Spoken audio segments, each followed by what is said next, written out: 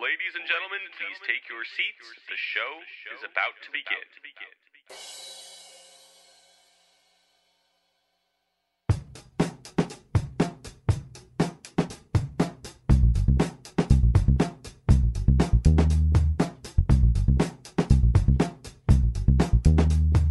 Welcome back to the one and only Cavs the Podcast, featuring commentary from all of your favorite Cavs the Blog bloggers. Now, sit back, relax, and enjoy.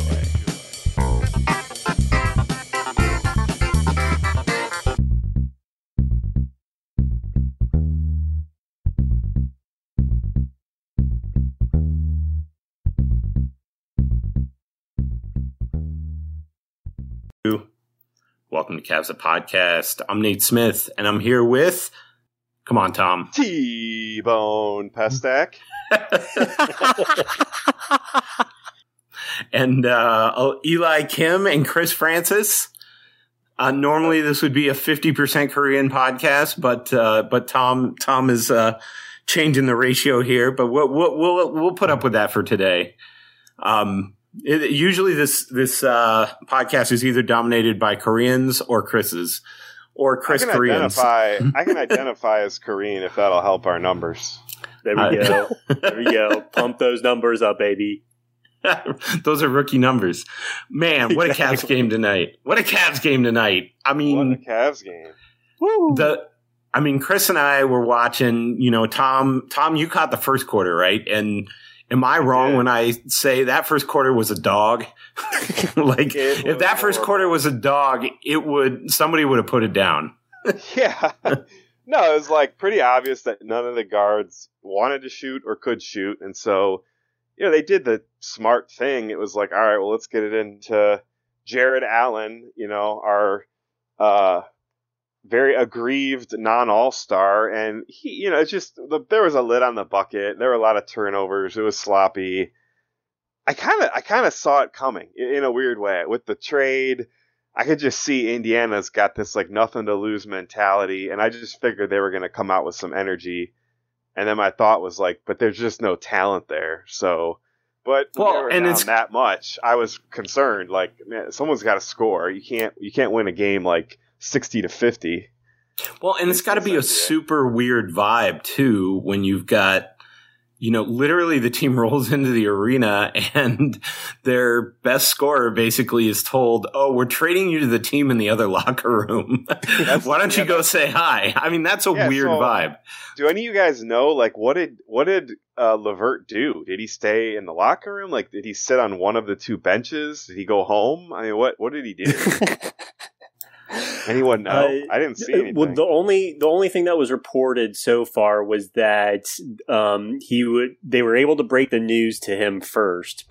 Like, he was the first to hear about the trade, and then they let him talk on the phone with Kobe Altman. So that as far as the reporting, I think so far went, is that he was notified of the trade, and then he was allowed to talk to the Cavs president of basketball operations afterwards. And I'm not sure what he did after that. And then they said he went to the other locker room, I thought.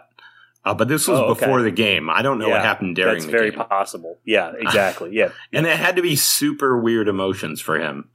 Yeah. Oh, and he talked to, he had a discussion with Rick Carlisle before the game because Indiana has this thing where they always tell their players if they're involved in trade talks, kind of when they're happening and, to be ready and not blindside them so that they find out on social media or something. So, yeah, it had to be a super weird vibe. But, I mean, everybody came out really flat. The Cavs were even flatter. And just like Tom said, there was a lid on the bucket. It wasn't like they were playing bad defense. It just there was no rhythm to anything. And Goodwin, and like when Okoro unnecessarily fouled whoever on that dunk, you could just it was like everything was going wrong. Oh yeah, he was right. That was Kiefer Sykes, and he was super lucky he didn't get a flagrant because he kind of undercut him. I thought it was kind of a dirty play. I don't think he meant to do it, but I don't think he meant to. Yeah. If it had been a star, he'd have definitely gotten a flagrant. But he got away with it. And then, the Bucks, or not the Bucks, the Pacers actually went up 20 in the first quarter. And then the Cavs, in the second, still couldn't shoot, but they were at least grinding. And I think they, cut the lead down to 11 at halftime, 11 or 12. And then the third quarter, again, total grind. And then you kind of just felt like there was a couple times it got really close in the fourth quarter, and, Holiday would hit a three, or, they'd get Duarte would get a 3-point play or something. And by the way, Chris Duarte looks like a really good player. He looks like he's going to be quite good for some time. And a lot of the talk about the Caris LeVert trade was that Duarte, they want to open up the playing time for him, and clearly 36 points, 22, 5 and 2 tonight. Pretty good night. But yeah, then that fourth quarter, the dam just broke. And I know, Tom, you were rolling through the play-by-play. So yeah, let's just break it down here. Take us through it. Yeah. Well, I mean, it's feast or famine, right? With Cedi Osman, and to a lesser extent, Kevin Love. He's more consistent now, but it feels like right now they can beat bad teams if either one of those guys kind of goes off. And if they both go off, they can come back from a 20-point deficit. Just raining threes from all over the place. It kind of opens everything else up, because their biggest weakness is shooting. So, and just scoring. So if they're cooking like that, they never stop playing defense. They run the floor well. They pass the ball well.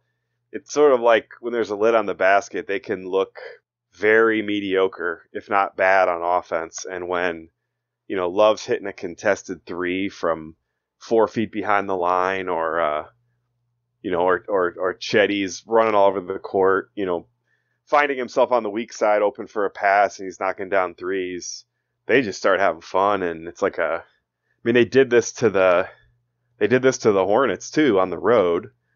Love was unconscious. So, yeah, but despite that, I think that it's a big limitation right now, lack of scoring out of the guard spots for sure. So yeah. I get why, we're going to be talking about the Caris LeVert trade. It's definitely a need right now, is some guard and wing scoring. Yeah, I mean, and it's kind of just the way it broke down with the Cavs had cut it to 4 at the end of the fourth with a couple of, Lamar Stevens layups. And then Duarte hit that crazy jump shot as the clock expired from the top of the key that was initially ruled a 2 and then ruled a 3.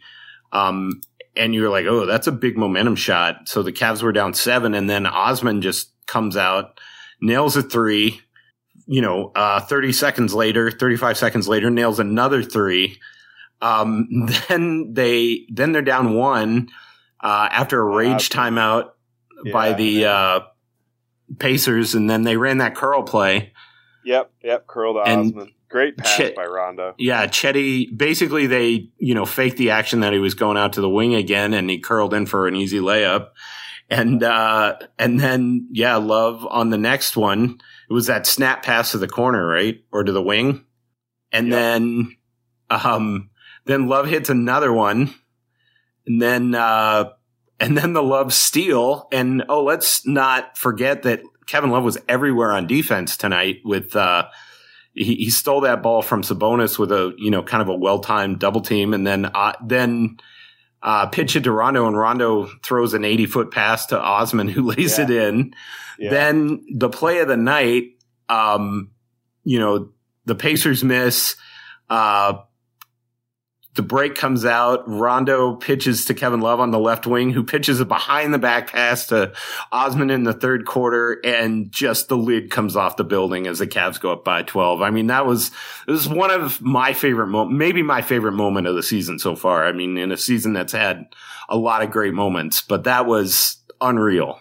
Like that whole run, 19-0 to start. I mean, they were up 12 after that, after being down 7 to start the quarter, only 3 minutes and 10 seconds earlier. Were they 8 for their first 8 threes or something like that? In the third? Yeah, I think so. Yeah, they didn't miss a shot. 1, 2, 3, 4, 5, 6.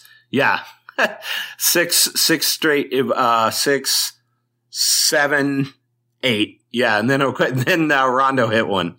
Yeah. That's insane. Yeah. They missed their first 8 threes or made their first 8 threes. That's just nuts.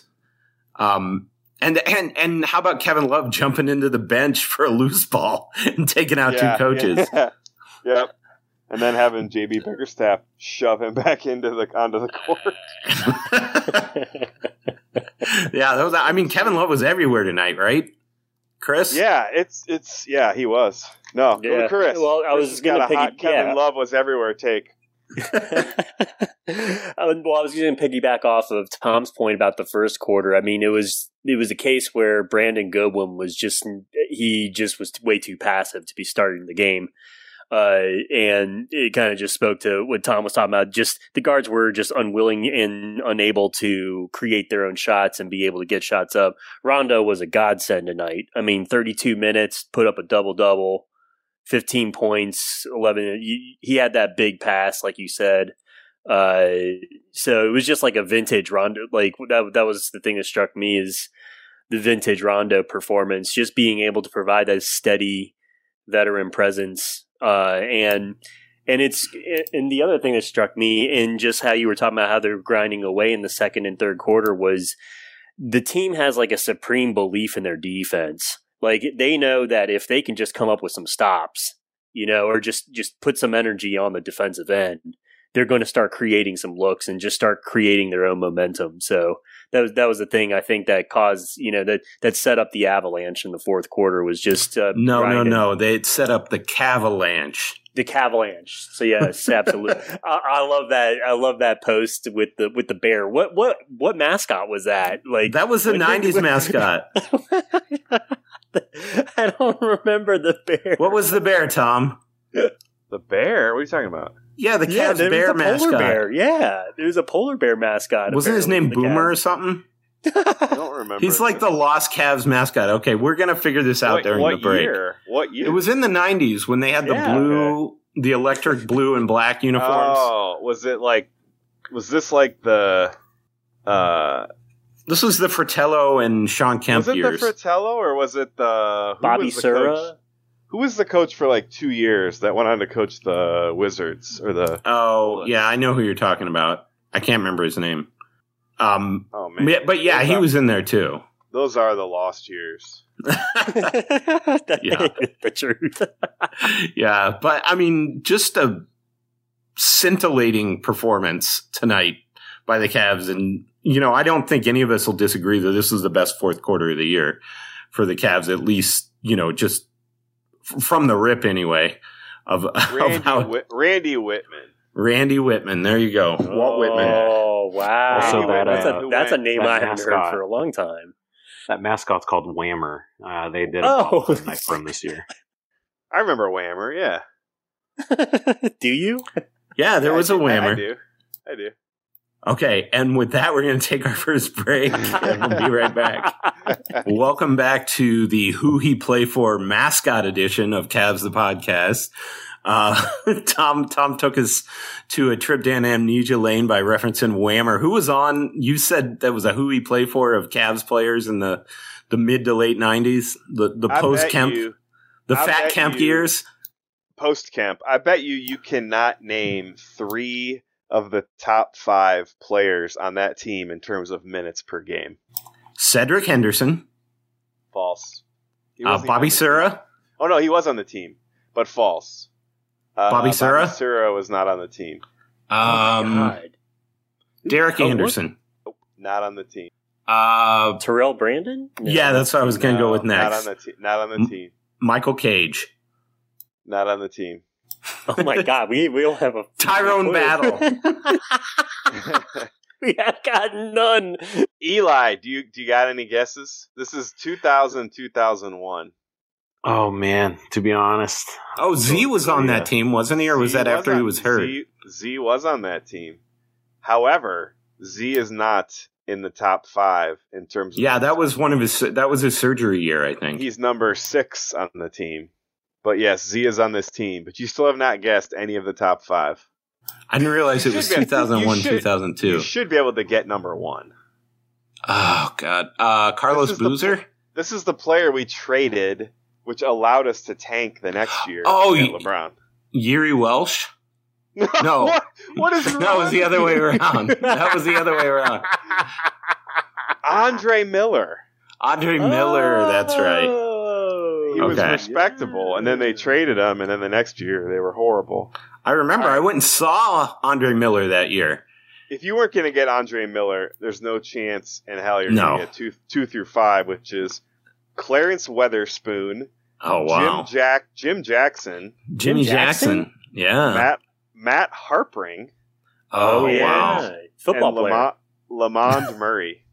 Wow. That was Harpring did play like a football player. You're right. Well, he was I think he was quarterback for Georgia Tech. Yeah, for Georgia Tech in college. Oh, because didn't he used to just like tackle people in the open court? Wasn't he? Oh yeah, absolutely. He was a dual sport guy. Yeah, he was a dual sport guy in college. He was like a weird, like not big white guy that couldn't shoot, but he had a respectable NBA career.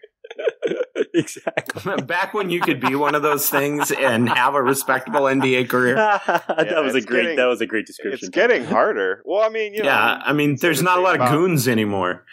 No. I mean, Jason Kidd was the best example, but late years he actually did learn to shoot.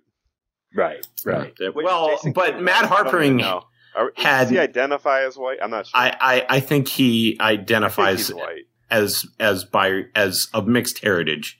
But I'm not sure. But Matt Harpring couldn't do any of the things that Jason Kidd could do. He was basically just a shorter, less talented Bill Laimbeer. Jason Kidd's one of the best point guards I ever saw play. I mean, he was unbelievable. Yeah. He was like a talented Ben Simmons. And then when he learned to shoot threes, like when he was 1,000,000 years old, it was like, what could that guy have done if he could have done that his whole career? Because that was always his Achilles. Although you're right, Nate, back then, I mean, you didn't need everyone on your team able to bomb away from 3. It was just a different game. Yeah. Yep. And speaking of things we need on the team, the trade train is pulling into the station. Okay, Eli and Chris, now you can take your victory laps. You can pull the train. No, all week Chris wrote yesterday basically, or what day did you write? It was like basically get off your bum, Kobe. Yeah, it was a couple days in a row of from the desk of Kobe Altman. May have lobbed a couple bombs his way of the Ken Burns thing. my dearest Lamanta, I go back to fight in the trade wars once again. Intelligence has told us of a Karis LeVert sighting over the next ridge.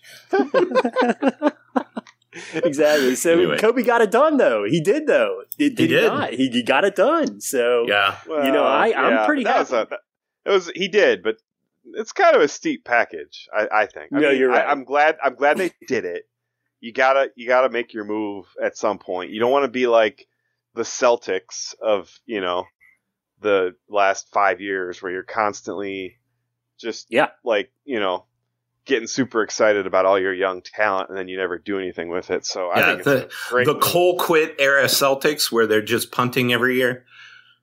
Well, just where they fell so in love with their war chest and they started drafting all these guys, and it's just sort of like, hey, you only need 5 guys on your team at once. So, and they just never put it together, and they still haven't. So, I mean, you don't want to be in that situation. I mean, if the Cavs got a chance this year to win a first round series or go even further, you got to make a move like this to have that chance. So, and like you said earlier, Nate, LeVert's not like an old man. I mean, he might have another 4 or 5 good years in him. So and that was my Tom. And Tom and I will shut up here in a minute. But Tom and I were talking earlier, and I said one of the things I like about him versus Gordon, I actually think Gordon in a vacuum right now is a better player and a better fit for the Cavs. But really, how many good years does Gordon have left? Whereas LeVert is literally in his prime right now, and like Tom said, 4 or 5 good years left. So I think long term he fits the Cavs timeline a lot better.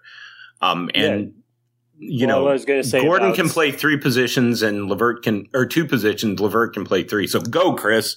Yeah, no, I mean it's funny because that was definitely the name that was tossed around as like, why didn't you go get Eric Gordon? Was kind of the criticism that I've heard from just outsiders talking about the trade, and I think you're right. I think Kobe's thinking on that score between Karis LeVert and Eric Gordon is, which guy would you want to create his own shot? Which guy would you trust to be able to get his own shot?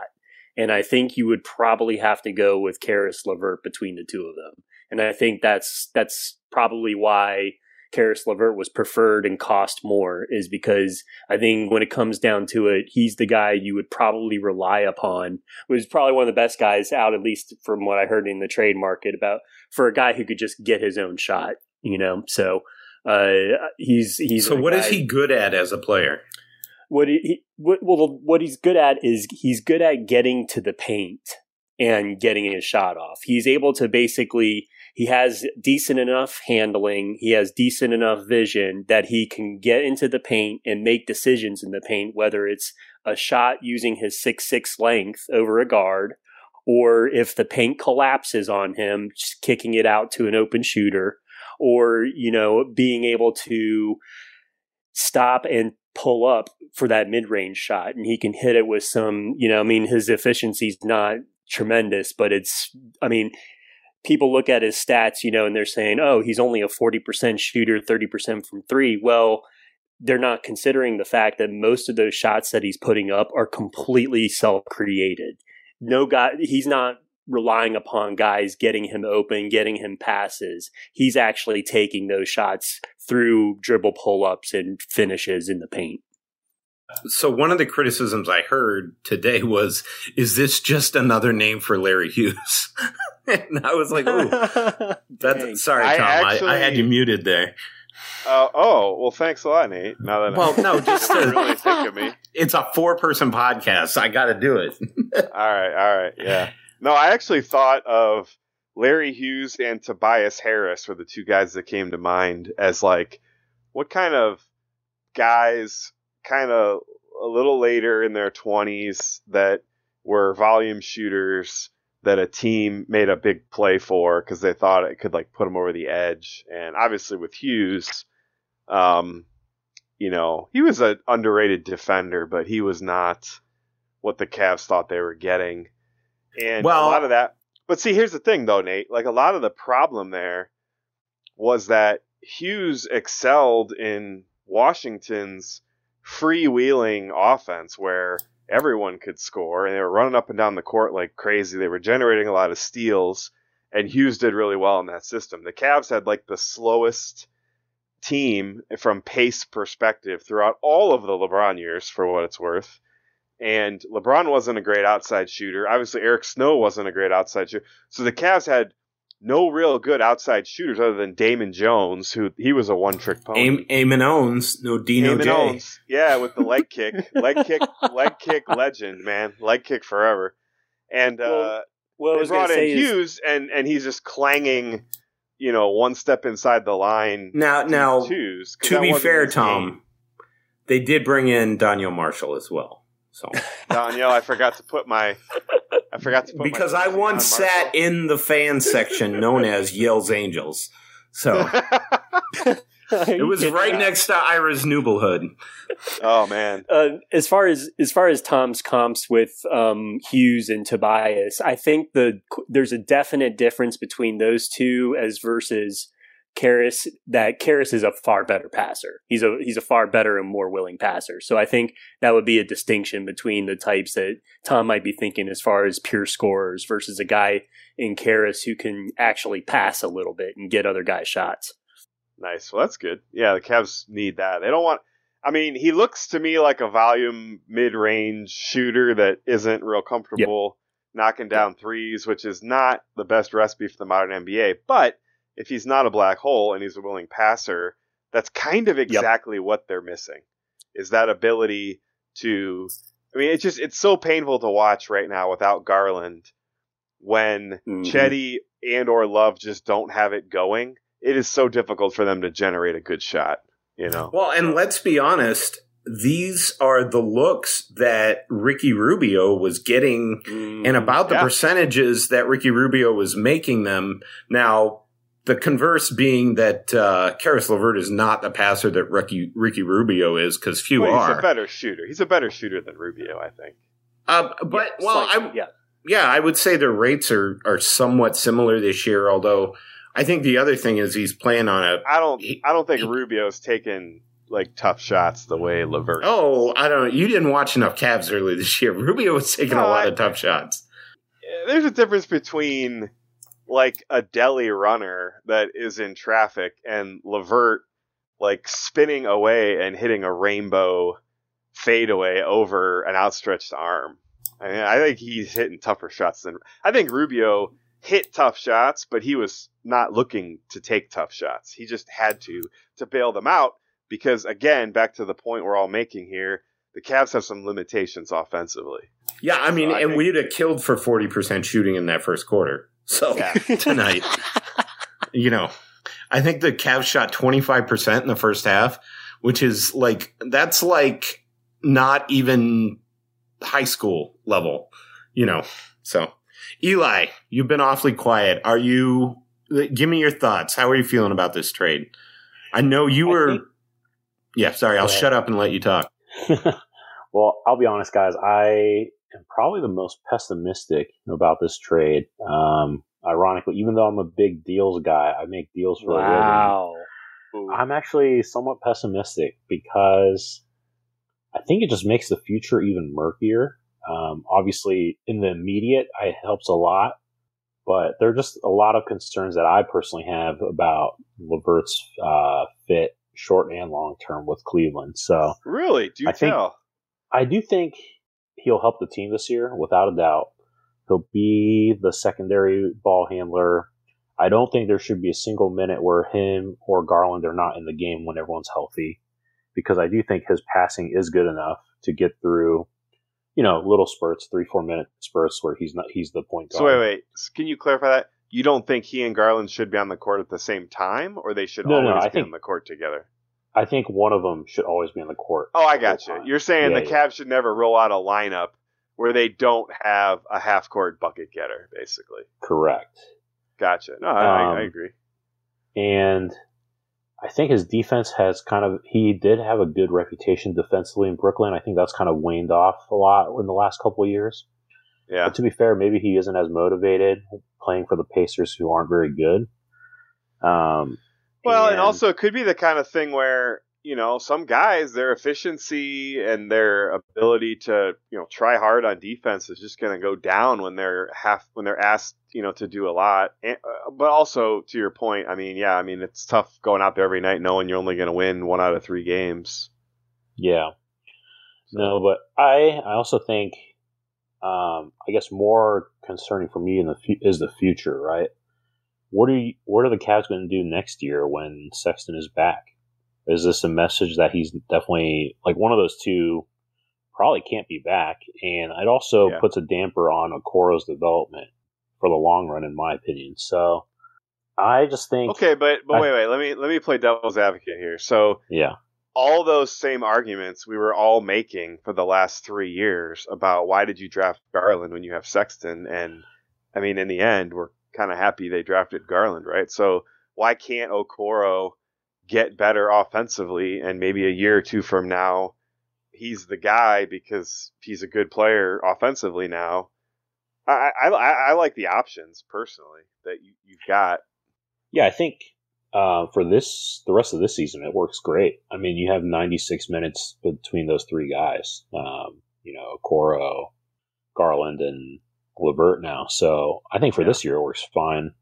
But would you have rather been able to bring back Rubio next year than have, like, let's not talk about this year, just next year? Well, that's still a possibility, Tom. And I would. I would do want to bring Rubio back, and I'm hoping LeVert can go back to a little bit more of the player he was in Brooklyn, where he did do a little bit more catch and shoot and shot, 35, 36% from deep. Because that is a player that the Cavs need at times. And they're going to need him to do that even this year when Garland is, on a roll and being the primary playmaker. So, look, I don't hate the move. I would still give it like a solid, B minus, B grade. But I do have. Voice sounded like B minus. But to be fair, I was also just not a huge fan of. I would not have liked the Gordon deal if it involved the first round pick, because I don't think taking on $20 million of salary for next year for a player who just continues to likely decline at 33, 34 years old. Yeah, he's going to keep going downhill. And and injury concern too. Yeah, well, and that's the same thing with LeVert too, to be honest. But yeah, Gordon has a bad injury history, and really, this is the best year he's had in like 3 or 4 years. It's not like it almost felt like a contract year, and it almost felt like they were padding up his stats. Plus, let's be honest, nobody takes the Rockets seriously when they play him, so it's not like he's playing every team's best defense every night, you know. So real quick, and then we can go back to, are any of you guys kind of bummed that we got rid of Kevin Porter Jr.? Or are you like, no, it had to happen? Because, I mean, look at you can tell Tom has not been on the podcast. Well, look at how good the chemistry. What do you guys talk about this like every time? No. We've had the conversation a few times. This is I think it's a fantastic question. I mean, because my reaction to it is I literally thought, in the Eric Gordon deal, what if we could get Kevin Porter Jr. back? No. Are you serious? Yeah. I want no part of that guy. Oh, yeah. Well, I just kind of don't either. Honestly. Well, not anymore. Yeah, of course. But I mean, like, I had hope for like, wow, a redemption arc. Wouldn't that be the redemption arc of redemption arcs? Well, yeah. I think he's going to be a bad player for a long time. I just don't think he makes good decisions on or off the court consistently. And the Cavs have a culture where they cultivate guys that do that. So they played with fire. They got burned. They let him go. Time to move on. I don't know. Yeah, but I'm with you, Nate. All's well that ends well, right? They're doing well. On that note, we will be right back. So this is a little hidden off-air segment of Cavs' blog, and I asked Tom a question in the break, and I go, Tom, can you do me a favor? And he's like, what's that? And I asked him, can you mute your mic when you're not talking? So, and what was your response? Hell no, I'm playing a video game. Are you playing Rocket League, Tom? I'm actually not. I got one of the new OLED switches. Ooh. And I'm playing what is that? Hyrule Warriors. The Nintendo Switch. Yeah, what is the OLED? Yes. Okay. The OLED. Yep, OLED, right? I'm not up on all the fancy lingo. Yep. Nice. So okay. I got a new Bluetooth headset, so I'm not even tethered to my PC. I'm walking around my office. 21st century. Swinging a sword right now, killing bad guys. With it, probably sporting a ponytail like Tom Cruise in Tropic Thunder. Grinding. Yeah, I'm power grinding is what I'm doing. Nice. Oh my goodness. So what was the question that you had for Eli? You see anything out there? Were there anything in the rumor mill or something you thought the Cavs could pull off that you would like better than a B minus? Yeah, I think so. I think Ben Simmons. No, I'm just kidding. Not Ben Simmons. Ow! Wow! I can't believe you just went there. Part of Ben Simmons. Yeah, I don't. No part of I don't think I do either. With especially this Harden stuff with him, and it's kind of crazy, but definitely not. That was a joke. I take it back. But I actually really, and Nate has kind of really convinced me, but Derek White was actually the one player where I thought that the Cavs could have made a move for, and it probably could have been a similar package, but the only player that would have swapped out was probably you probably had to take back McBuckets' contract because I don't think they like that deal right now, and you also probably had to throw in Jetty Osman, which would have made a deal. What was the other part of that deal that the Spurs were asking for? I was going to ask who he played for. Spurs, okay. They got the one guy that's awesome. I thought they wanted Sexton too. The way the money could work was it could have been Sexton and Osman in a first, but because I do think the Osman is one of the players that the Spurs have reportedly been very interested in, which they should be, the way he's playing this series.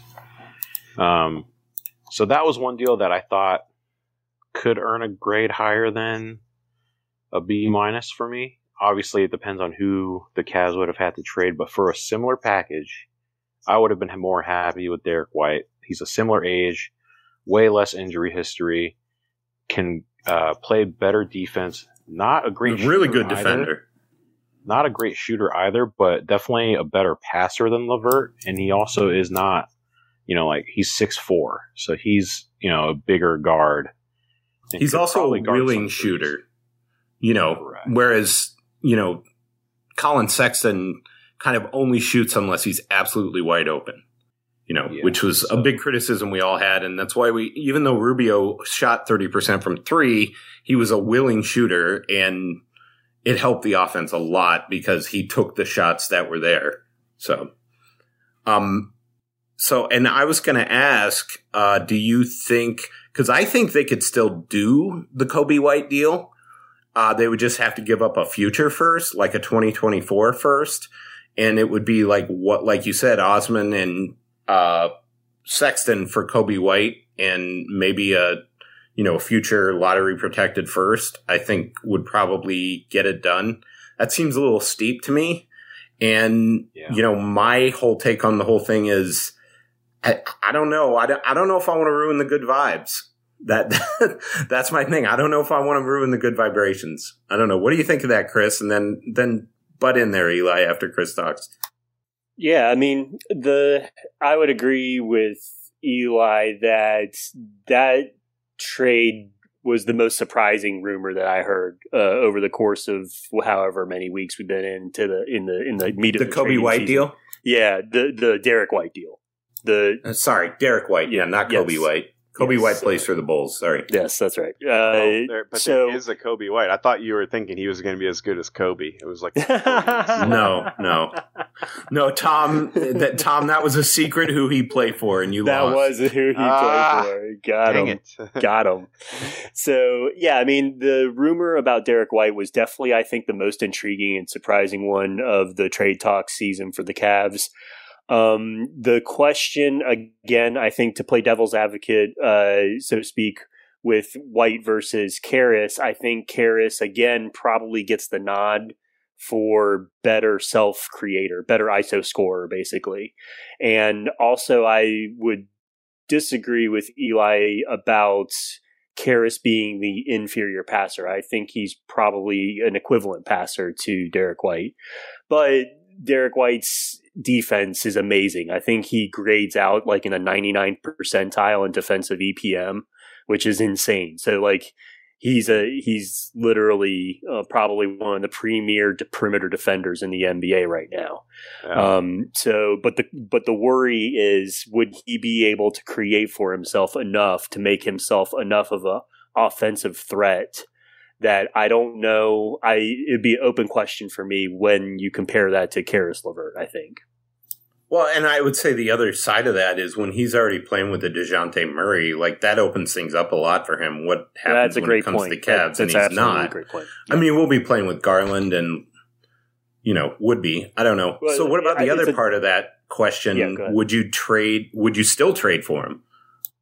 That's a tougher question because I think what you're doing with that is effectively you're capping your ceiling with whatever growth is left between Derek White and Caris LeVert versus the potential, lottery ticket that Sexton represents with his age being 23 and just entering the prime years.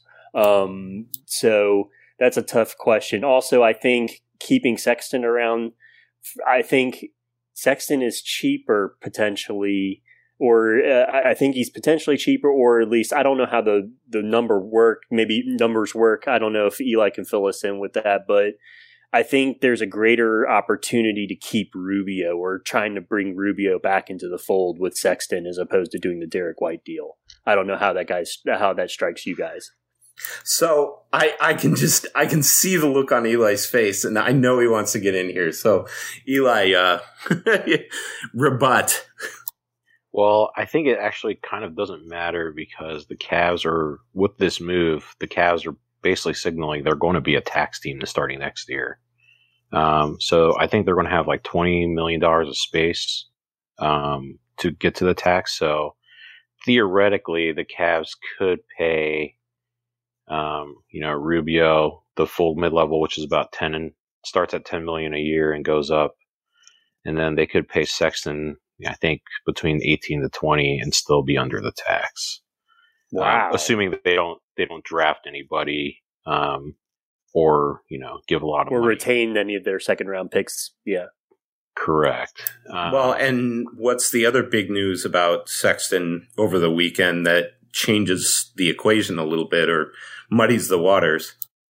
Yeah, Sexton signed with Clutch, so he is now an official Clutch guy. And I think the bigger interesting part was that everyone branded Sexton as a point guard, not a shooting guard. That was the Clutch poster in the press release. And in a weird way, I could see it kind of both ways. Maybe it's positioning himself as a sixth man for the Cavs, and you're going to pay him as one of the best six men in the league because he's obviously not. There's no Sexton the PG hashtag that the Cavs are using. It's DG the PG, or even BG the PG. So he must be mistaken from the Cavs side. But I think, to be fair, the Cavs do have a good relationship with Clutch. They've acquiesced a lot to, get the championship, which was a fair price to pay. They paid JR, they paid Tristan. They have a good working relationship. So I'm hoping that this is maybe a rare case where the Cavs can get a discount on a deal. And that doesn't necessarily mean he's locked in to play out the rest of his contract. It's just that if you do lock Sexton in on a lower number than the 20 he was looking for, that's probably more valuable than him playing on a qualifying offer. Oh yeah, I don't think there's any way Sexton plays on a qualifying offer. I think he'll get to a Lauri Markkanen-like situation where, his agent kind of arranges a sign and trade at the end of the summer before he plays on I just don't see Clutch. They don't seem like the qualifying offer type team, which has burned him in the past. Didn't they do that? Didn't they do that to Nerlens Noel though? Yeah, and it totally burned him. Yeah, right. I don't think you'll ever see him do it again. Isn't he like suing Rich Paul? Yes, he is. Yeah, he is. Tom. Yep. Well, yeah. And then it also worked with. They also did that to KCP, where he had a 5-year, $80 million deal from the Pistons. He turned it down, but then they made it up to him by getting him to the Lakers and getting him a 5-year, $80 million deal there. So they're not perfect by and no agency's perfect, right? But the hope here is that if they do re-sign Sexton, maybe there is a small discount they could get. Well, and the Cavs also have a lot of guys on their team already repped by Clutch, including Darius Garland. Really? Yeah. So we're bumming Tom out here.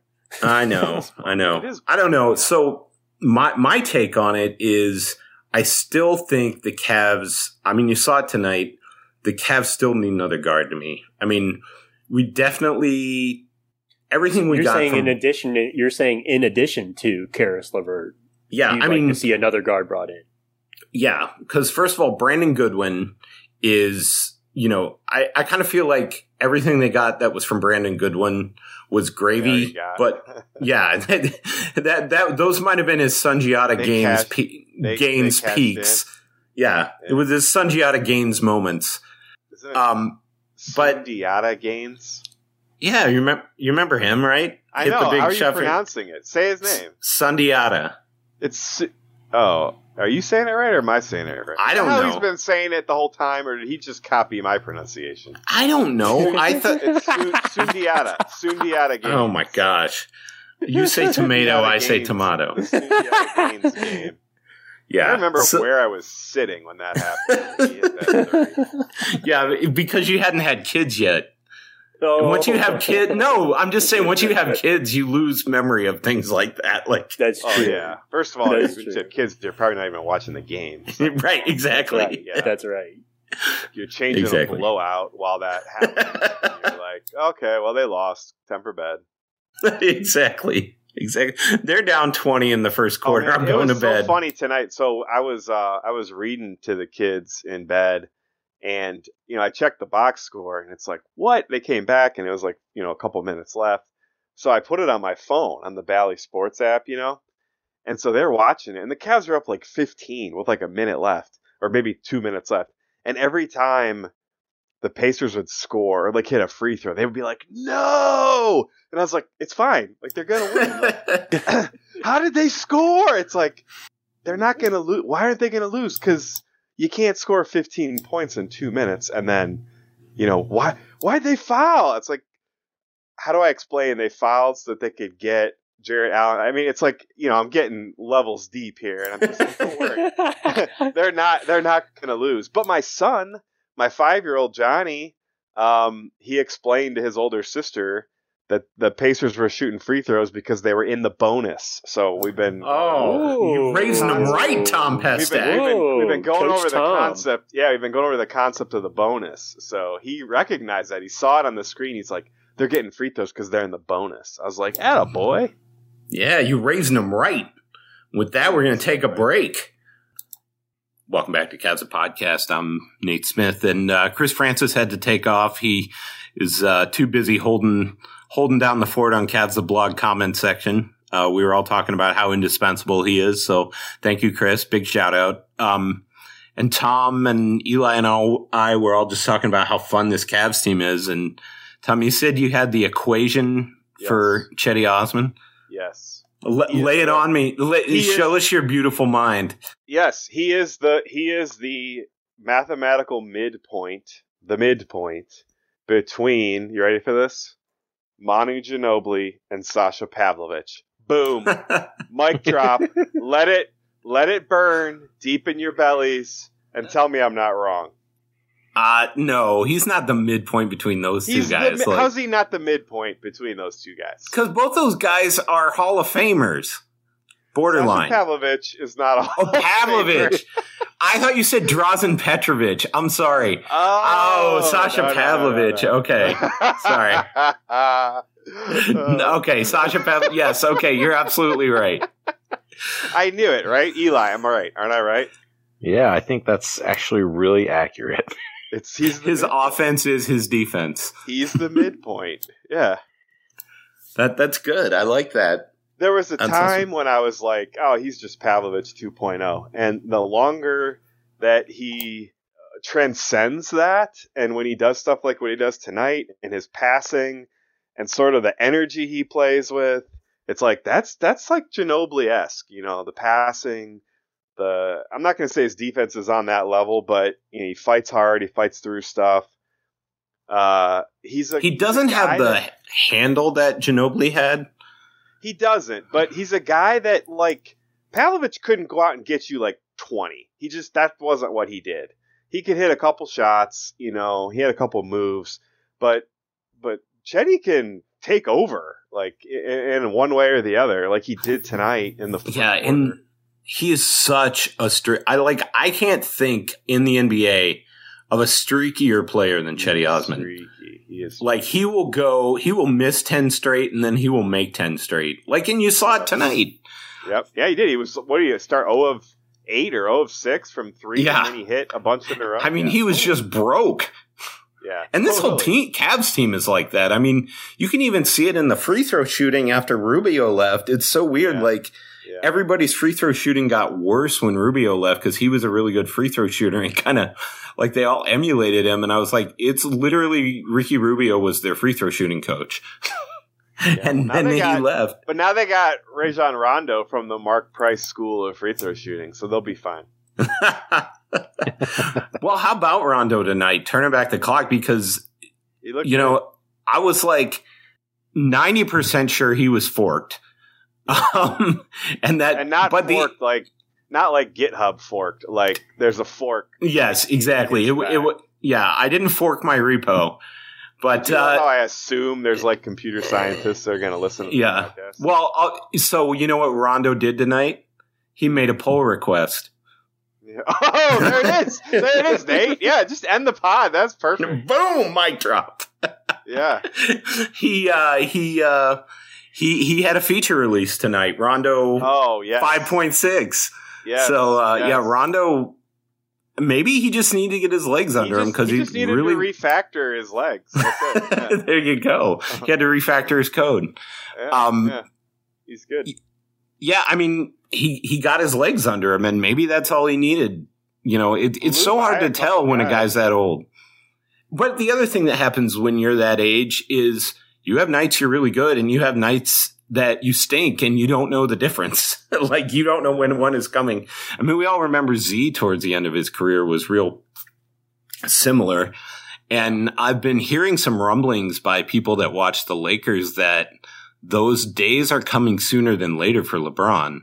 That, like, some of his explosiveness is starting to wane a little bit there. So well, he's still pretty good. He's still awesome. Yeah, like 80% of vintage LeBron is still better than 99% of the players in the history of the NBA. So, did you guys listen? Either of you listened to the Bill Simmons had Windhorst on like a week ago, and they spent a lot of time gushing about Garland and Mobley. But then at one point they talked about who would you want, like for the next 10 years, like pick two players like on any team. And they kind of went back and forth. Sounds like Simmons kind of thought it was hard to beat Garland and Mobley. And Windhorst brought up like Jokic and anyone. And he basically made some kind of comment like, why wouldn't Jokic be just as good now in like 20 years? Because he's already like super slow and plays like an old man. Like he can't jump. Like what's going to deteriorate between now and, 15 years from now? I'll tell you what's going to deteriorate his knees. I mean... You saw it with Arvydas Sabonis, who was, really similar player in that he was a point center. It just carrying that much weight on those knees all the time, they're just not going to last forever. Your knees and your back start to go. I have so much respect for like Vince Carter, a guy that just overwhelmed people with his athleticism, refined his game so much that he played until he was 41 or 42. 42, I think. Because you look at like Dwight Howard and you're like, man, wow, did that guy like fall off a cliff? Well, he did, but he didn't. You know what I mean? Like Dwight Howard, I'd say he did. But the thing was, he was so good for that short amount of time, and then. Not even a short amount of time, like 5 or 6 years. I mean, he was an MVP candidate. And but he had that 5-6 year run, and then he kind of dropped off to kind of a normal above average defensive player, who can be really good at times, but it was also like he was so super good that it was hard to replicate that. I don't know. I think Dwight's kind of gotten a raw deal. I thought it was ridiculous he wasn't in the NBA's top 75 players. I did think that was an oversight. I thought he should have been. Yeah, I don't know. What about you, Eli? Who's your two? I mean, for me, it's like it's really hard to argue against Luka and Luka and the Joker. Like if you had to pick two, Luka and the Joker would. It's really hard to argue against those two guys. Oh, as like I see. But he was talking about guys who were on the same. Yeah, guys on the same. Oh, okay. Got it. Sorry. So that's the thing. They so you're like, talking Jokic and anyone, basically. Yeah, basically. Yeah, that's what they said. That's what they. I don't know who's you two guys. Is it Garland and Mobley, Eli? Yeah, I mean it's tough. I think it would have. I mean, it's definitely biased, but I don't really know any two other young guys that are like at an all-star level killing it. Because like you Mobley's could not make an all-star yet, but. You can make the argument that like it would have been Jaylen Brown and Jason Tatum, but they're terrible. Yeah, they brought them up. But they've been ticking upwards though. It could be Pascal and Scotty Barnes. Pascal Siakam and Scotty Barnes. Siakam has really turned it around. That's a low-key good one. Yeah, and Scotty Barnes is right there for Rookie of the Year. It could be Cade and whoever they draft this next year. I was just about to say, if they somehow get Jabari Smith and Cade, that would be ridiculous. Yeah, I mean, Cade is going to be really good for a long time. I'm gonna put we were talking about. I'm gonna put on my Chris Sheridan hat and say, "Who the heck is that?" Oh man, gosh. Chris Sheridan just had one of the worst. He has had one of the worst. The worst week ever. Oh my gosh, yeah. And we won't get into it, but just Google Chris Sheridan and Junior Seau, and we'll just leave it at that. Yeah. I don't know. So, what else you guys want to talk about? What is exciting you about this Cavs team? I felt like Mobley was he's kind of hit the rookie wall a little bit. Yeah. At least offensively. I think he has. Yep. I mean, Eli, would you agree? Oh, I think he's hit the wall for sure, and I hope he doesn't do anything. I hope he just plays in the Rising Stars game and that's it. So he can use the rest of the time to regroup. I love the fact that All-Star Weekend's in Cleveland, they don't have to travel. Yeah, that's a good point. But yeah, I think it's just very evident he's hit this ball. But that being said, it's mostly his offense, I think, that's kind of fallen off. I think defensively, he's still very into hustling. It's not a lack of effort. I mean, he did have 3 blocks. It may partially just be Garland's out, and Garland has a good, pick and roll game with him. Yeah. And he throws lobs really well and fakes the lob for the. Yeah, I think that Mobley gets a lot of easy baskets with Garland that he's not getting right now, and they're looking to him in the half court with his back to the basket. Which, yeah, that's asking a lot from a rookie that you're also asking to do all these special things defensively.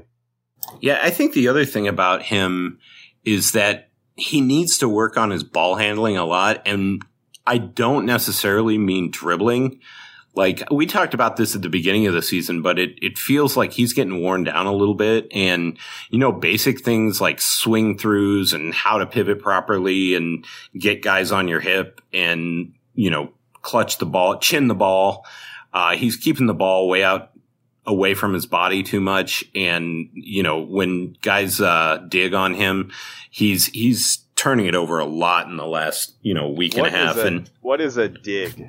Oh, a dig is when like a guard comes down and tries to double team and strip the ball from the top of the key. Yeah, we saw a good dig from Lamar Stevens tonight when he did that kind of sneaky double team on Domantas Sabonis, and he forced that bad pass out to the wing, and part of that big Cavs run in the fourth. Okay, nice. Yeah, so laying a little knowledge on you there, Tom. Yeah, I like that. I like that. I like the knowledge bombs.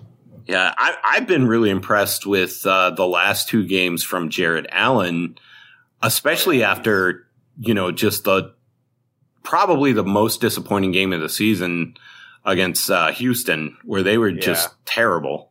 Yeah. It's really wild. Yeah, they had a wild week with losses to Detroit and Houston, and then 3 big wins. That win against Charlotte being one of the wildest things I've ever seen. That was ridiculous. Everything about that was ridiculous. The whole game was goofy. Like, that was the worst officiating I've ever seen. It was a goofy game, and I thought the Cavs were going to get curb stomped. And then here, they're up. What were they up? 16 or something? With 17, I think. Yeah, I think they were up 17. Wow, this is the most impressive win of the season. And then they kind of blew it and probably should have lost. And then I'm glad it worked out the way it did, because if they had lost that game, I mean, that's all anyone would be talking about for weeks. And if it had any impact on their playoff seeding or something, we'd be like, remember the game the Cavs were up 1 billion points and then the refs gave them a free 4 points? That would have just... It's still a big story because of how ridiculous it was. But so whether that was a makeup call at the end with Kevin Love, I thought it was a foul. I mean, it could have gone either way. I could see him swallowing their whistle there. But did you hear the 2-minute report on that? On the last play? On that, yeah. No. Eli, you wanna lay the 2-minute report on him? Yeah. So the last 2 minute report. Did the 2 minute report say, well, we had to make a makeup call, so. No, unfortunately not. It's like, never in the history of the NBA has a makeup call been more appropriate, so we did it. They actually ruled that it should not have been a shooting foul. That it should have been on the floor. Were they in the bonus? They were not. They were not. But what was the other one they called? The other one that they said was that Okoro should have been. He was fouled by Hayward initially, and then you mean Okoro fouled Hayward? No, actually, on that weird. play. They said that Hayward actually fouled Okoro first, and then by hooking him, and then taking a dive. Yeah. Oh, okay. So, which is a very Hayward move. Yeah, it is. So, yeah, I mean, it's just unfortunate that 4-point play didn't happen in the last 2 minutes. But also, I think they did the pool report, and they actually admitted that there was a miscommunication, and it shouldn't have been like that. But it doesn't matter because the whole world saw how horribly it was taken care of. Like, if that had happened at a high school game, there would have been a riot. Oh, yeah. I mean, that's at every level of basketball, that would have been insane. Like, it would have just... And the worst... It was incompetent. The worst part is they actually did talk about it for like a whole minute. I know. Yeah. That's what's crazy. And so, when they talked about it, somehow they got the timing wrong. Like, how do you... Like, because the one guy had to say, look, I blew the whistle when the ball went, and Dean, was it Wade that was stepped out of bounds? Yeah. That was a different, that was a sideline official or a baseline official. The sideline official called the foul on and the Ed interference. Davis. Yeah, on Ed Davis, which. And the crazy thing about it was that they go review these plays all the time to see if the foul occurred, before something else happened. Like, I don't understand how they couldn't review that. Yeah. What were you saying, Eli? And I think the crazy part, this is purely speculation on my part, and I went into a referee biography review thing. Oh, but Eli's getting deep. The crew chief, who's number 45, was the person who called the ball out of bounds. So I would have thought that he would have had final say, right? But the referees, they're kind of their own little fraternity, and the person who called the technical on Ed Davis and awarded the 3 points was the oldest referee with the longest tenure of all of them, even though he was not the crew chief of the game. So my theory is that the old guy said, no, I clearly saw that he was interfered with, so we gotta call it. And the younger crew chief just yielded and said, all right, that's fine, we can do that. And I think that lately, across all sports, these referees, man, they want more attention more than ever. It's ridiculous that we're even looking up these guys' names, or that they even like that. that might be a you thing, Eli. But I mean, we got referee NFTs coming out. I'm not looking at referees' names. Well, I think the funny thing is the NBA official account, they made it for like transparency, and they wanted to talk about plays where they're like, oh, we effed up. And the funny thing was the last tweet on the account was, hey, these are the officials for the game tonight in Charlotte. And they like used the wrong Cleveland Cavaliers hashtag from 2018. And they spelled it wrong. So the Cavs logo wasn't even on it. And then they butcher that call. So it just was. They can't even get their social media right. Yeah, it was a confluence of events that just makes them look dumber and dumber. So. Wow. And with that, we will be right back. Welcome back to Cavs Podcast. I'm Nate Smith, and I'm here with Elijah Kim and Tom Pestak. And we were just talking about Eli. Do you think the Cavs are done? Or are we going to see another move or two before the trade deadline, or maybe even after the trade deadline? Yeah, I honestly think the Cavs aren't done. I think they're going to try to find a third point guard still. I agree with you. I actually would be okay if I never saw Brandon Goodwin play again, unless it's a blowout. I think he's kind of run his 10-day magic out. And I also, I'm not a big fan of the umlaut, as Tom calls him, but I could see that trade still happening because the Cavs did move a little bit further from on the same team. I don't know. Oh, yeah. Deal with it. I just don't know. Oh my gosh. We'd get Kentavious Caldwell-Pope, and then LeBron would have to come back. But I think that is a name that the Cavs still could do. They obviously have to trade either Pangos or Ed Davis to make the money work so that both teams could be under the luxury tax. But I don't think the Celtics want to play or pay Schroeder that much anyway. So that's a potential move. And then I think if there's any buyout guys, the Cavs could be competitive. They have Sexton's disabled player option still. That was more than the minimum. And luckily it fits perfectly where they could basically max that out and still stay under the luxury tax. And I think the important part of that is they get that roster spot back, basically. So I do think the Cavs make another move. I think it's for a third point guard who's a break in case of emergency option, but still an upgrade. Really though? Rondo. I mean, don't they have like 20 of those at this point? I don't think they're good enough though. And I think Rondo tonight, even though he had a great game, this is probably his best game as a Cavalier. I mean, I just can't see it being sustained. Yeah, I'm with you. And you and I had this conversation a lot of times, and I thought they were playing with fire, playing, Rubio as many minutes as they were, and it definitely backfired on him. I feel like they need depth. They can't keep running out these 38, 39-minute games for Garland. He's not a guy I want to see take a lot of abuse. You know what I mean? Yeah, for sure. Oh, yeah, and I think Mobley actually also is hurt by that too, because he was playing 38 minutes a game basically at the beginning of the year, and he might have hit that rookie wall sooner because of that. Oh, for sure. And getting Laurie back would be huge for that. Yeah, and I'm thrilled that they're actually running a 9-man rotation now, at least instead of 8 was just brutal. Yeah, you were concerned JB was Thibs 2.0, just yeah.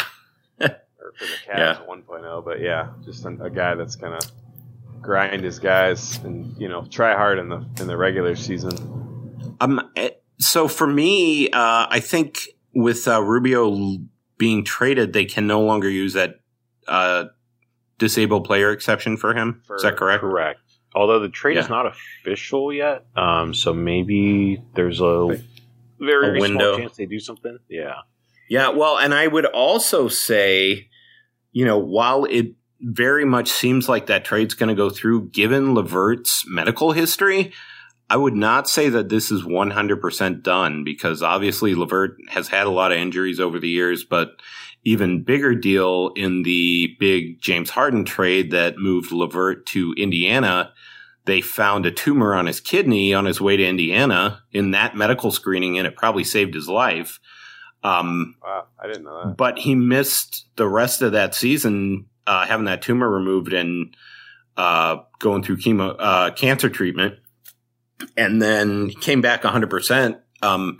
But, there's not, I'm wishing all the best for him, but I would say it's not 100% that so they don't find something. So, hopefully it all comes back green and we're all good to go. But, that there is that possibility always. Yeah. So, and that's what I get for having a wife that works in oncology. So, but the other side of this is, they still have the Sexton disabled player exception, which is right around $3 million. It's like $3 million. Yeah. Yeah. Which is right around what they're under the tax line too. Correct. Yeah, and then the other they still technically have the JaVale McGee trade exception, which is like $4.5 million. Yeah, 4.2. Yeah, so they could theoretically use the McGee exception to absorb a player, but then send out maybe a Pangos or an Ed Davis, and then still stay under the luxury tax, because obviously teams have to have the roster spots to accept those players. So Right. Yeah, it's a little bit weird, but we'll see what happens. So I'm excited for them to get one more guard, and I think a shooter would also be nice. But I think that's going to be a harder fill. What about like a Tony Snell? Oh yeah. Yeah, I mean, I was surprised the Pacers didn't anymore. What were you saying, Eli? I was surprised the Cavs maybe weren't going to try to get Justin Holiday in the deal and make it a little bit bigger. With the Pacers? Because that move could have been interesting to me. But well, you know my opinion on that. That's true. You and Chris are anti-Holiday fans. Yeah. Well, he's one of the noted people that is still not vaccinated in the NBA. So, oh my God. So I boo, hiss. Anyway. Yeah. All right. Okay. We'll make him wear a scarlet letter. A red V. Yeah. Or UV. I don't know. What was the other thing we were gonna talk? Oh, so Tom. Yeah. A moment of silence. Yeah. Sad, happy trails. Yeah, legendary coach, Cavs coach Bill Fitch, the first coach of the Cavaliers, passed away this week at the age of 89. He was, I'm pretty sure, pretty beloved by his players. He was, the stories were that he was just kind of a hard-nosed, man's man kind of thing. There's a story in the book that Joe Tate and Terry Pluto wrote about Joe Tate that when he went to coach Bowling Green, I mean, this just feels like something right out of Hoosiers or something. He shows up and he's like 33 years old and he's ex-Marine, or I guess you're never an ex-Marine. He's a retired Marine, whatever. And he asks the team who's the toughest SOB here, and whoever raises his hand or whoever they point to, he like clocks the guy. And that was that. And so then he asks again, who's the toughest guy? And no one like said anything or raised their hand. So obviously that's the kind of stuff today you could get put in at least Twitter prison. It was a simpler time back then when you could just, punch a player for no reason. You could just show your alpha and use that as motivation and whatever. Bill Fitch was I think he was really well liked. I know there's a funny story Terry Pluto had in the newspaper last week about this is probably the mid 90s or something like that, or early 2000s. Fitch and Austin Carr are at like an autograph signing thing or whatever, and they're like the last two guys there, and someone comes up to him and says, I got this ticket from being at the Miracle Richfield or whatever, could you sign it? And Fitch looks over at Austin. He goes, this is why you never made any money, Austin. Look at this. $6 to come see you play or something like that. So it sounds like he was a fun guy, and obviously was the coach of some beloved Cavs teams back in the 70s. And he was a baseball coach. He coached at a lot of levels, a lot of different sports. I don't think you'd really see stuff like that today either. Well, and it wasn't just the Cavs, too. He coached, I believe, a Celtics championship team. Yeah, he coached the Rockets. He was inducted into the NBA Hall of Fame as a coach a couple of years ago. Yeah. Yeah, I mean, he was... The cool thing today that they had is I think they had who's the coach? Rick Carlisle, who played for him, I believe, and was also obviously the head of the NBA Coaches Association, as well as Austin Carr talking about him. It's kind of just a cool, like, the connective tissue of the NBA, where you have two guys from very different eras and very different backgrounds talking about kind of, they're only 1 degree of separation away from Bill Fitch. And I thought that was really cool, and just part of what I love about the community of the NBA and about, just the history, and like everybody's kind of connected to everybody in the NBA. There's only a couple degrees of separation from most people. And I that's something I really enjoy about it. There's definitely a sense of community I think that even, maybe hockey has it a little, but, baseball is so international and there's so many people from so many different backgrounds that it maybe you don't get that as much. And football just has so many different players that while there is some of that, it's just hard to have a close knit of a community. And that's, I think, just what I really love about the NBA. And part of what I'm loving about, everybody coming to Cleveland for the 75th anniversary, and the 75th anniversary team is going to be super exciting. So I'm excited to see that. So that was my little soliloquy on the NBA. I love it, Nate. And with that, we'll be right back. Welcome back to Cavs the Podcast. I'm Nate Smith here with Eli Kim and Tom Pestek. And Eli, I got to ask you, how'd you play tonight? I played pretty well. Nate asked because on Sundays I play basketball with a lot of dudes, and nice. We play. Basically, it's fun. We try to make like a little mini, like it's all dudes. We play pickup. We make teams. We play like these, depending on how many people we have, we play sometimes like a 7-game series between people and make adjustments. Whoa. And have you guys fun. Got like a gym you got the keys to? Yeah. So the Korean church that I go to actually built a really nice gym. There you go. 3 years ago. Dude. So yeah, when you got the keys to the church gym, man, you just can. Oh, it's great. You just run all night. Yeah, I mean, we have played till like 1:30 in the morning once, and then. Gee, I hope you had a lot of Gatorade. Yeah, and luckily, I'm actually the guy that has like the security alarm password and stuff, so I obviously turned it off for that evening. But yeah, a lot of hoops. I play a lot like Channing Frye, the great Cavalier bench. Given that's your nickname.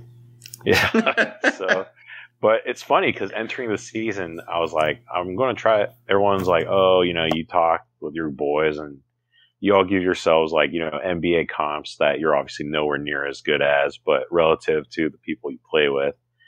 And this year, a lot of people were like, oh, you're like Kevin Love, but this year's Kevin Love, so probably not that good. Only makes threes when he's wide open. And obviously, right now, I'm very glad that was the comp that I was given. That's a great comp. Playing lights out. Yeah. That's a great comp. Did you take the pump fake out of your game like Kev? No, I actually, that's actually one of my signature moves. The flare to the pump fake where they go past you and you dribble to obviously the opposite side they run past you to, and that's actually my best shot right now. Hit the brakes and they'll fly right by. Yeah. And it's amazing how people. It's amazing how people jump, even though I don't. I'm like obviously I'm a bigger dude, so I don't really jump that much anyway. So he's not lying. He's a big dude. First time I met you, I was like, dude, you're like. He's like the Korean Channing Frye. He's just, yeah. Yeah, so I have not seen Tom in like 2 years, but I do hope to see him hopefully soon. Has it been that long? Was it pre-COVID? No, it's only been, I guess, a year and a half. Because wasn't it post-COVID? Yeah, it was last summer, it was the summer of COVID. It was the summer of 2020. Yeah. So he brought you a package of toilet paper and left it on your front porch. But no, I did play pretty well. There was actually one sequence or one game where I had 3 threes on nice flare, and then one was an ISO, which I have no idea how I was in that pick and pop. So nice. I love the pick and pop to the right baseline. That's my shot, or to the right corner. Yeah, nice. Tom, it's time for lawnmower talk. All right. Okay, lay on me some of this epic tales of bureaucracy and wisdom here. All right, it's not epic. It's good though. It's okay. It's a good one. So, yeah, I work for a company, right? Like most of us do. So we've got obviously different departments, right? You get your accounting and you get your HR and blah blah blah. So anyway, so someone that I work with who, I guess you could say, she's in charge of a lot of things. So she's a point of contact. Like she kind of knows everyone. She does a lot of things. So she gets a bunch of emails saying, you gotta approve this thing. Like, go into this system and click, approve or whatever. And she's looking at it and she's like, I don't understand why I'm getting this email. I don't know who this person is emailing me. I don't know who this person is that I'm supposed to approve something for.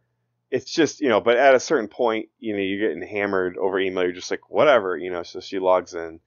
I think either she does it or she fires back and just says, like, you got the wrong person, like, figure this out yourself. So then, she gets a notification that she has to approve an expense. And she's like, and again, same kind of thing. And so she goes into the system and approves it, right? So then, the next day, a package shows up, and it's like, it's like a FedEx or whatever, and it was overnighted, and so she doesn't know what this is for. She didn't order anything, so it's just kind of sitting there that day. She hasn't opened it yet, and then she starts getting emails about like who just approved this like $57 overnight FedEx thing. And so she's like, well, I did because I got this email. You told me to approve this or whatever. So she's relaying this story to me. So then she doesn't know what it is. So she opens it. What's in the box? It's a paycheck. And it's a what? paycheck. It's a paycheck for Admin Tesper. Admin Tesper. TES. ADMIN Testper. TESTPER. Okay. And this paycheck is for like $26. So, to make a long story short, Admin Tesper is a fake user account created to test our new system. That's Admin Tesper, like test person. And somehow, Admin Tesper earned money. I'm not really sure how it happened. And then somehow, we spent $57 to overnight Admin Tesper's $26 paycheck.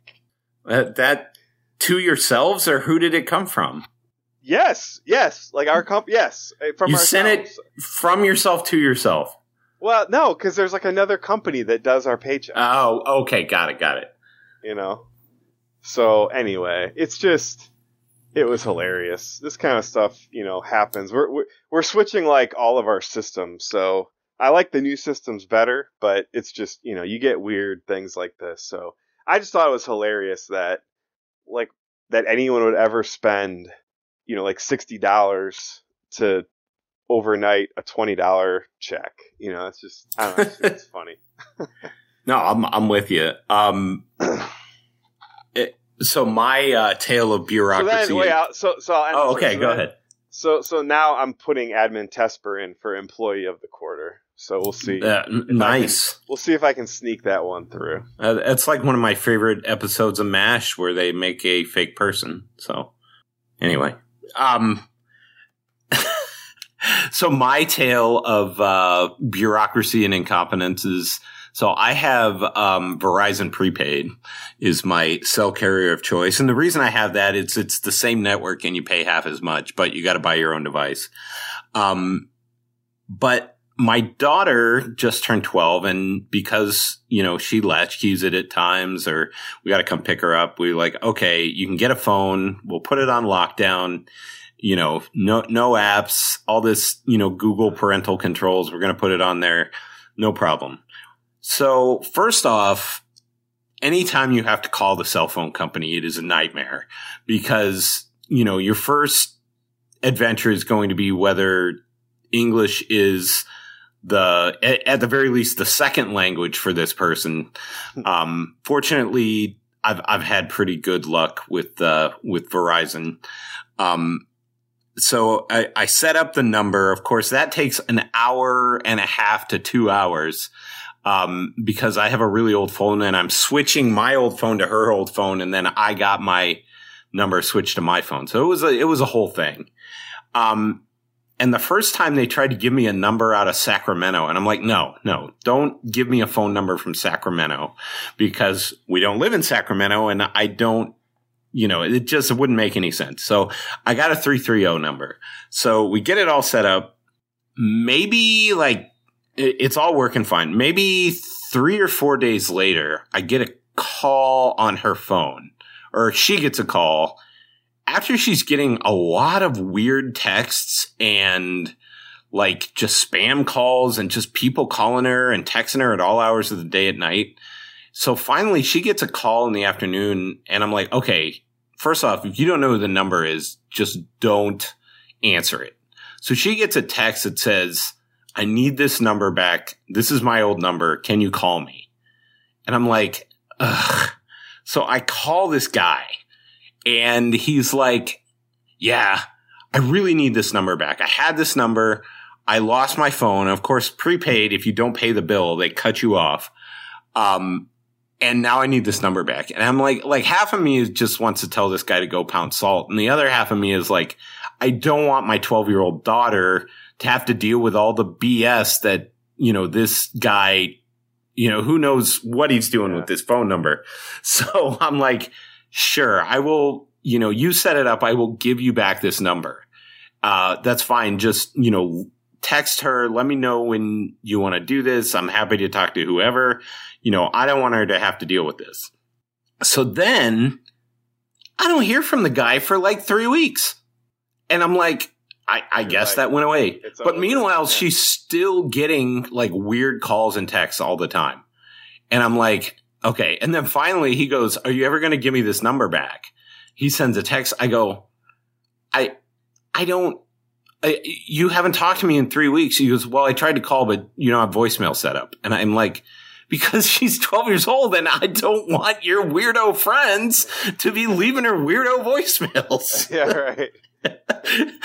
And I'm like, so seriously, just set it up and I will get it done. And of course, then I have to talk to this poor woman at Verizon. Her name was Bernice, and she was lovely. Wow. If you're out there, Bernice, if you're a Cavs fan, thank you for being so professional and kind. She was probably chuckling at your pull request bit. Probably not. But so I'm going back. She's got me on one line and him on the other. And because I have to authorize giving him this number. And it was just and I could tell she was just super annoyed at what a flake this guy was. And I'm just but I'm also she understood with me, why I didn't want my daughter remotely associated with this person. So that was another hour and a half ordeal over 2 days to get that all switched over. But, moral of the story, cell phones, when you have to make a change, can be a real pain in the butt. So, yeah. And that's the story of my cell phone bureaucracy by Nate Smith. So, yeah. Well, I was telling you, it was good. I was telling you a little bit about, when I had to try to switch, or get credentials for a Microsoft account that, yeah. Oh, that was such a nightmare. Tried for months, literally months. And in the end, we never got it solved. We canceled the credit card, and that was kind of the end of it. But if I would have known it was going to be that painful, I would have just not written 1,000 emails and just canceled the credit card and been like, yeah, I'll let Microsoft call me, right, if they got a problem. Because what's funny, because I mean, it's a security thing, and they can't just be like, oh yeah, we'll give you passwords. But I had proved beyond 10,000 shadows of a doubt that we were paying the bill and this was appropriate and they could do this, and they just couldn't do it. And it was kind of mind numbing how I don't even understand. It is just bureaucracy's gotten so bad at so many of these places because I don't even understand how you can keep track in these companies where it's a merger of a merger of a merger. Yeah. How do you integrate all these? And if it's going back 3 companies ago, how do you even keep track of that? It's just maddening. There was a story I told you when you told me this story about a guy who basically just ran up $30 million in fake invoices to like Google and Microsoft. Yeah. And he was just sending them invoices for like, $10,000, $20,000 here, $20,000 there from a fake company. And they would just pay him. And the only reason he ever really got caught was he got too greedy and the numbers kept going up. And when he, if he'd have just switched around the companies and, kept a low profile, he probably could have just been living off $250,000 a year for the rest of his life. I don't know. You're in accounting, Eli. What do you think of all that? Yeah, I mean, that just shows that even big companies, there's still people who work and are prone to surprise at all. I actually do have a funny, and this is not a long story, but a cell phone story similar to you, Nate. So when I joined this company that it was based out of New York City, they gave me a New York City phone number. And somehow, by luck, I got a 212 area code, which is stupid rare for cell phones to have because it's like an OG. It's like sought after, right? Yeah. So, and the reason I got that number was the guy that was in my position before had it, but he gave it up to the company when he retired because he moved to Florida. And I was literally getting texts like left and right about people being like, I know this is no longer Gary Porter's number. Can you sell me this number? I'll give you $1,000 US. Like, I didn't know like how that like ever, like, I don't know where they looked it up to find like that information, but I just kept getting like hit up all the time for people trying to buy the 212 area codes for the cell phone. So I told my boss, and he goes, "Do one of these guys for the highest price." What did his boss say? You left us on the edge there, Eli. You cut out. What did he say? Yeah, I have to know. My boss said, "Find the highest bidder, and if you sell it to them, we'll just split it ourselves." Like, he was totally cool with like selling this number because it was like a company number, and he was like, the company doesn't need a Manhattan like area code. Like, screw it, let's just make a couple bucks, doing this. So I respond to one of these guys that offered me, I think, $1,300 for this number. Wow. And I wasn't in New York full time. I was going back and forth from Columbus, so I was like, "Oh yeah, like I'll meet you at a Verizon store, and I can give you the number because I'm the name on the account." Because they gave me a Verizon bill, which they paid every month. So and that's how you met Mallory Factor for the first time. Oh, that'd be the greatest. That'd be so epic. No, because if it was Mallory wouldn't have showed up. Sad trombone. Love you, Mal. He won't even hear it. Don't worry. Sad trombone. He was tweeting at me tonight. Was he? Yeah. That's funny. But anyways, long story short, I was texting this person. Intro. I was texting this person. I thought it was a dude this whole time. Oh, I go to the Verizon store to meet whoever this person is. It was and it's Junior like Seau. It's just like 60 years. Got dark, Tom. That got dark. That's too soon. I'm just tying it all together. No, but then I get there and it's this like 60-year-old like tiny Jewish woman who wants his phone number. She knows. She's been a New Yorker her whole life and she felt gypped. Yeah. So she paid the money. She got the number, and I got $650 for just being lucky and getting this phone number. Wow. That's crazy.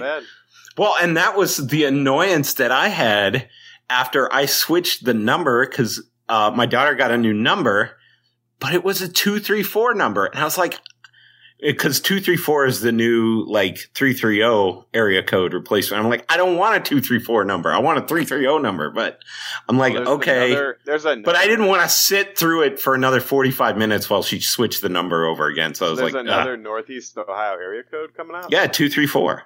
Oh, I didn't know that. Yeah, there's 234, 216, and 440, and 330. Yeah. I remember when they added 440. Yeah, 440 is like weird. It goes west and east of Cleveland, but not too far south. And then like Akron and Stark County and all that are like 330 and 234. Although it's all, the goofy thing now is it's all like, you know, they're just numbers. They don't really mean anything other than historical significance anymore because people just punch in the number on their contacts and dial that. Like how many people's phone numbers do you actually know by heart now? Not many. I think it's so quaint when businesses don't put their area code on. Like, man, like you must be like over 60. You're right. Like exactly. Assuming that, well, people must know the area code and they must have a landline phone that they'll call. Yeah, and all their customers are over 62 because they haven't moved and probably still have a landline. So. Yep. Yeah, and this has been Cell Phone Talk on Caps the Block. Yeah. Okay, Tom, you got anything to pitch before we roll on out of here? So I'm going to pitch. Well, I like that Karis LeVert's from Columbus. The C-Bus. Yep. Let's see, what do I want to pitch? Oh, you know what I went all in on, Nate, is, did I tell you this? I'm buying all this, like, RGB, like, peripherals for my new PC that I built. Okay. What are RGB peripherals? You know, like blinky lights, like LEDs. Oh, LEDs. Okay. LEDs, as you called them earlier? Yes, that you can control. So I can pitch Micro Center, my favorite. Oh, so Tom, I was at Micro Center the week before last. So this is another great story because I love Micro Center. Yeah, everyone should. It's the best. It is. It's like you went into a time machine and went back to a giant Radio Shack from 1989. Everyone knows what they're doing. The salespeople they know more than you, which, you know, how often can you say that about? I just reminded of like the Ron Swanson when he walks into a Lowe's. It's just like, the guy's like, I'll help you. And he's like, I know more than you, which is like normally you could say that, you know, so not a Micro Center. Yeah, it's like the old King of Hill. Do you have a hammer? Sorry, yeah, the people there are legit, and it's great. It's a model that doesn't make sense, right? It's like one of the first areas that internet shopping really took over was PC Master Race. It was like, you know, all the websites. You know, there was MWave, there was PriceWatch.com, there was Newegg. It really kind of grappled hold, and now of course Amazon. But Newegg's still out there. Newegg's still there. But despite that, you know, brick and mortar Micro Center is there's just something about being there, something about being around all that computer hardware and other stuff too. So I walk in there with my wife. So I'm actually the laptop I'm on right now. I went and got at Micro Center. Because they had a deal on it and was open box return and, you know, say $50 and had all the specs I wanted. So went up there to Mayfield with my wife and we walk in and it's like walking into Mecca for me. Cause it's literally like the Geek's Geek computer store from the 80s and 90s. And there's boxes everywhere. It's totally Spartan. There's no advertising on the walls except maybe an old poster of Andre Agassi holding a Rebel EOS camera or something. Oh, yes. I love it. And like all the shelves, like they have the lockdown shelves for the PCIe hard drives. And it's just, and it's so Spartan. Like there's nothing, it's completely utilitarian. And my wife is just like, realizes that I'm the most attractive person in there, which does not happen often. Like the last time this happened was when I went to the Ohio Pinball Convention. So we go in there and she's just like, she has the get me the F out of here now face. Because like the very large person with the glasses from The Lovely Bones and a pocket protector and a tie comes up and asks me if we need help. And just it is not her cup of tea. Let's put it that way. So I get my laptop and we get out of there and I'm just like, but I just, like, she did not want me to wander the aisles, and that's all I want to do. I wanted to spend 2 hours there. So, a very resonant reference there, Tom. So, yes, definitely, Tom and I are both pitching Micro Center. the idea of a daycation to me is like Micro Center. Like, yeah, exactly. Go hang out there for the day. That sounds great to me. Yeah, and then go to Trader Joe's near there in Mayfield, which is the worst. And the other Fresh Time. You have Fresh Time. I'm a Fresh. Oh, Fresh Time's great. So Fresh Time is owned by Meijer. You know that, right? I did not know that. Did you know 7-Eleven bought Speedway? I did know that. Yeah. Yeah. Yeah. So of course you did. Nothing gets past you. No, nothing gets past me. I'm on the tweets all day, baby. So, yeah, well, that was, so Trader Joe's is in Mayfield, great store. Well, it's not in Mayfield, it's around there. But the thing that ticked me off about the whole thing, so my wife and I are driving through Pepper Pike, which is on the way between where Trader Joe's is and the Micro Center is. And we'd had all this snow. And so there's all these houses with these huge ice dams and these icicles going all the way down to the sidewalk, right? You know what I'm talking about. I know. So you grew up in Northeast Ohio. You know exactly what I'm talking about. I know exactly what you're talking about. All these houses in the 50s and 60s that had no insulation in the roof. And so when the house heats up. They don't have Gutterbot 9000. Exactly. Yeah. So we see all these ice dams and they actually kind of look really cool. And we're driving along. And then 2 days later, I get an ad on my phone for ice dams. And it just ticks me off because I realized I had not had my microphone blocker on. Yeah. And some app had listened to my conversation and decided they needed to advertise ice dam remediation technology to me. And so it was probably the Gutterbot people. Probably was. So, anyway. Probably was Gutterbot. So yeah, that's my pitch. Micro Center and Trader Joe's. Oh, and Oliver Tree, who makes really weird videos with really like 90s alternative bands like Blink 182 sounding hooks, and they're really catchy. So I guess he got big in the Vine era and is still kicking out sweet tunes. Long live the Vine era. Yeah. Anyway, Eli, what you got to pitch as Tom and I ramble on here? Is this podcast getting a little long in the tooth? Yeah. As it should. As it must. One, expanding on Chris Lydon, which I think he pitched for me, but oh yeah, zombie show on Netflix. All of us are dead. All of us are dead. Yeah, Manchurian Peninsula, only thing holding Netflix together right now. I finished it. I won't give any spoilers, but I will say it is not on the level of Squid Game. So don't go in with too high of expectations if you do choose to watch it. But overall, I thought it was a decent show. Something, if you're really bored, that you should watch. I watched it as I was getting snowed in. So, did you watch The Silent Sea? Yes, I did. I thought that was pretty weak. I didn't even make it to the end. Yeah, I think it's a little bit better than Silent Sea. Okay, but good. The Silent Sea has a lot of very well-known Korean. Exactly. Songs, so yeah, that's why a lot of the people in Squid Game were in Silent Sea. Yeah. So I have no clue what's just my pitch. I'm sorry, it's not like A plus pitch, but another B- level thing that, if you want, it can tickle your fancy. Well, there you go. Hey, Tom, what?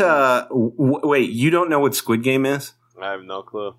Oh my god! So we actually did a whole podcast on Squid Game. You probably told me what it was then. So Squid Game. That's how much I don't pay attention to you when I'm. So Eli, describe Squid Game in 90 seconds. Squid Game is a Korean show, and it's based on basically games with 456 players that are playing for their lives and a chance to win $456 million. $46 million. Basically, there's these games that they play, and there's tension, obviously, between the different people that are playing these games.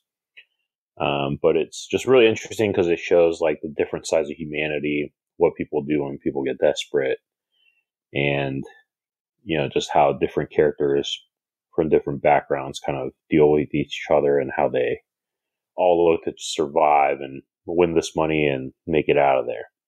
Yeah, and it also has a very kind of striking color palette. Like all the guards wear these pink uniforms with black masks and like a circle or a square or a triangle on them, and it's very striking. So it was an interesting show. It was pretty well done, and they're doing another season, I think. So it was a big hit for Netflix. So anyway, this podcast is getting long in the tooth. Who we got coming up next? Are they playing Indy again, or do they have somebody between the next time they play Indy? This is hot Googling action on Cavs a podcast. I know, but I'm glad they're playing bottom feeders without Garland, because I think they'd be getting curb stomped right now by a good team. Well, they beat Charlotte. Which, again, I was saying, like, that was amazing that they did. That was a huge win. You know, they play the Spurs on Wednesday. Yeah, that'll be a tough. And then they play the Pacers next Friday. Or, like, on Friday, sorry. Oh, okay. And when's the All-Star game? The 20th. Oh, okay. I thought it was next weekend. I guess it's a little further, but Super Bowl week next week, and then the All-Star game the week after. Okay, and then Bengals. We haven't talked about the Bengals. Oh, the Bungles. Are you a big bang? Is the city aflame there, Tom? Oh man, is the area just going nuts for the Bungles? I think so. I mean, I don't get out much, but yeah. On Facebook, everyone that I know that lives down here is going crazy, but also at the same time, I mean, I think it's a little bit like in disbelief, right? Because no one thought the Bengals would be like. What were the? I mean, Eli will know. What were the odds at any point this year that the Bengals would be in the Super Bowl?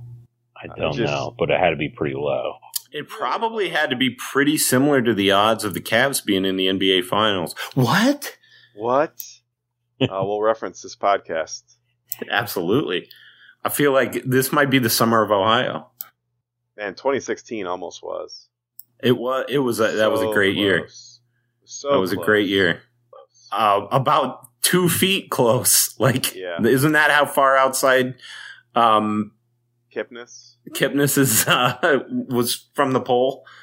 I feel like, I don't know. It was close. Yeah. Yeah, it was close. And Raji Davis never has to buy a drink in this town again. Yeah, what a cool moment that was. Yeah, that was a great World Series. Like it was such a great World Series that it was honestly for me the last great moment baseball had. Yeah, that was an incredible World Series. It was good for the game. Twas.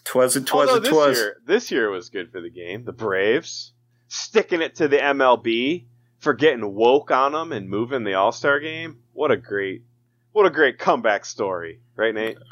I don't even. Did the Braves win? Yeah. Was somebody banging the drum to signal balls and strikes or pitches to tip pitches? There were 80,000 racists every game doing the tomahawk chalk. It was glorious. Oh, you're killing me, Tom. Glorious FU to the MLB. Glorious. And with that note, go Cavs. Go Cavs. Go Cavs. Thank you for listening to Cavs the Blogs podcast. Check back soon for some more fun with your favorite bloggers. There's a fire. You lost your home. Lose your partner. And we're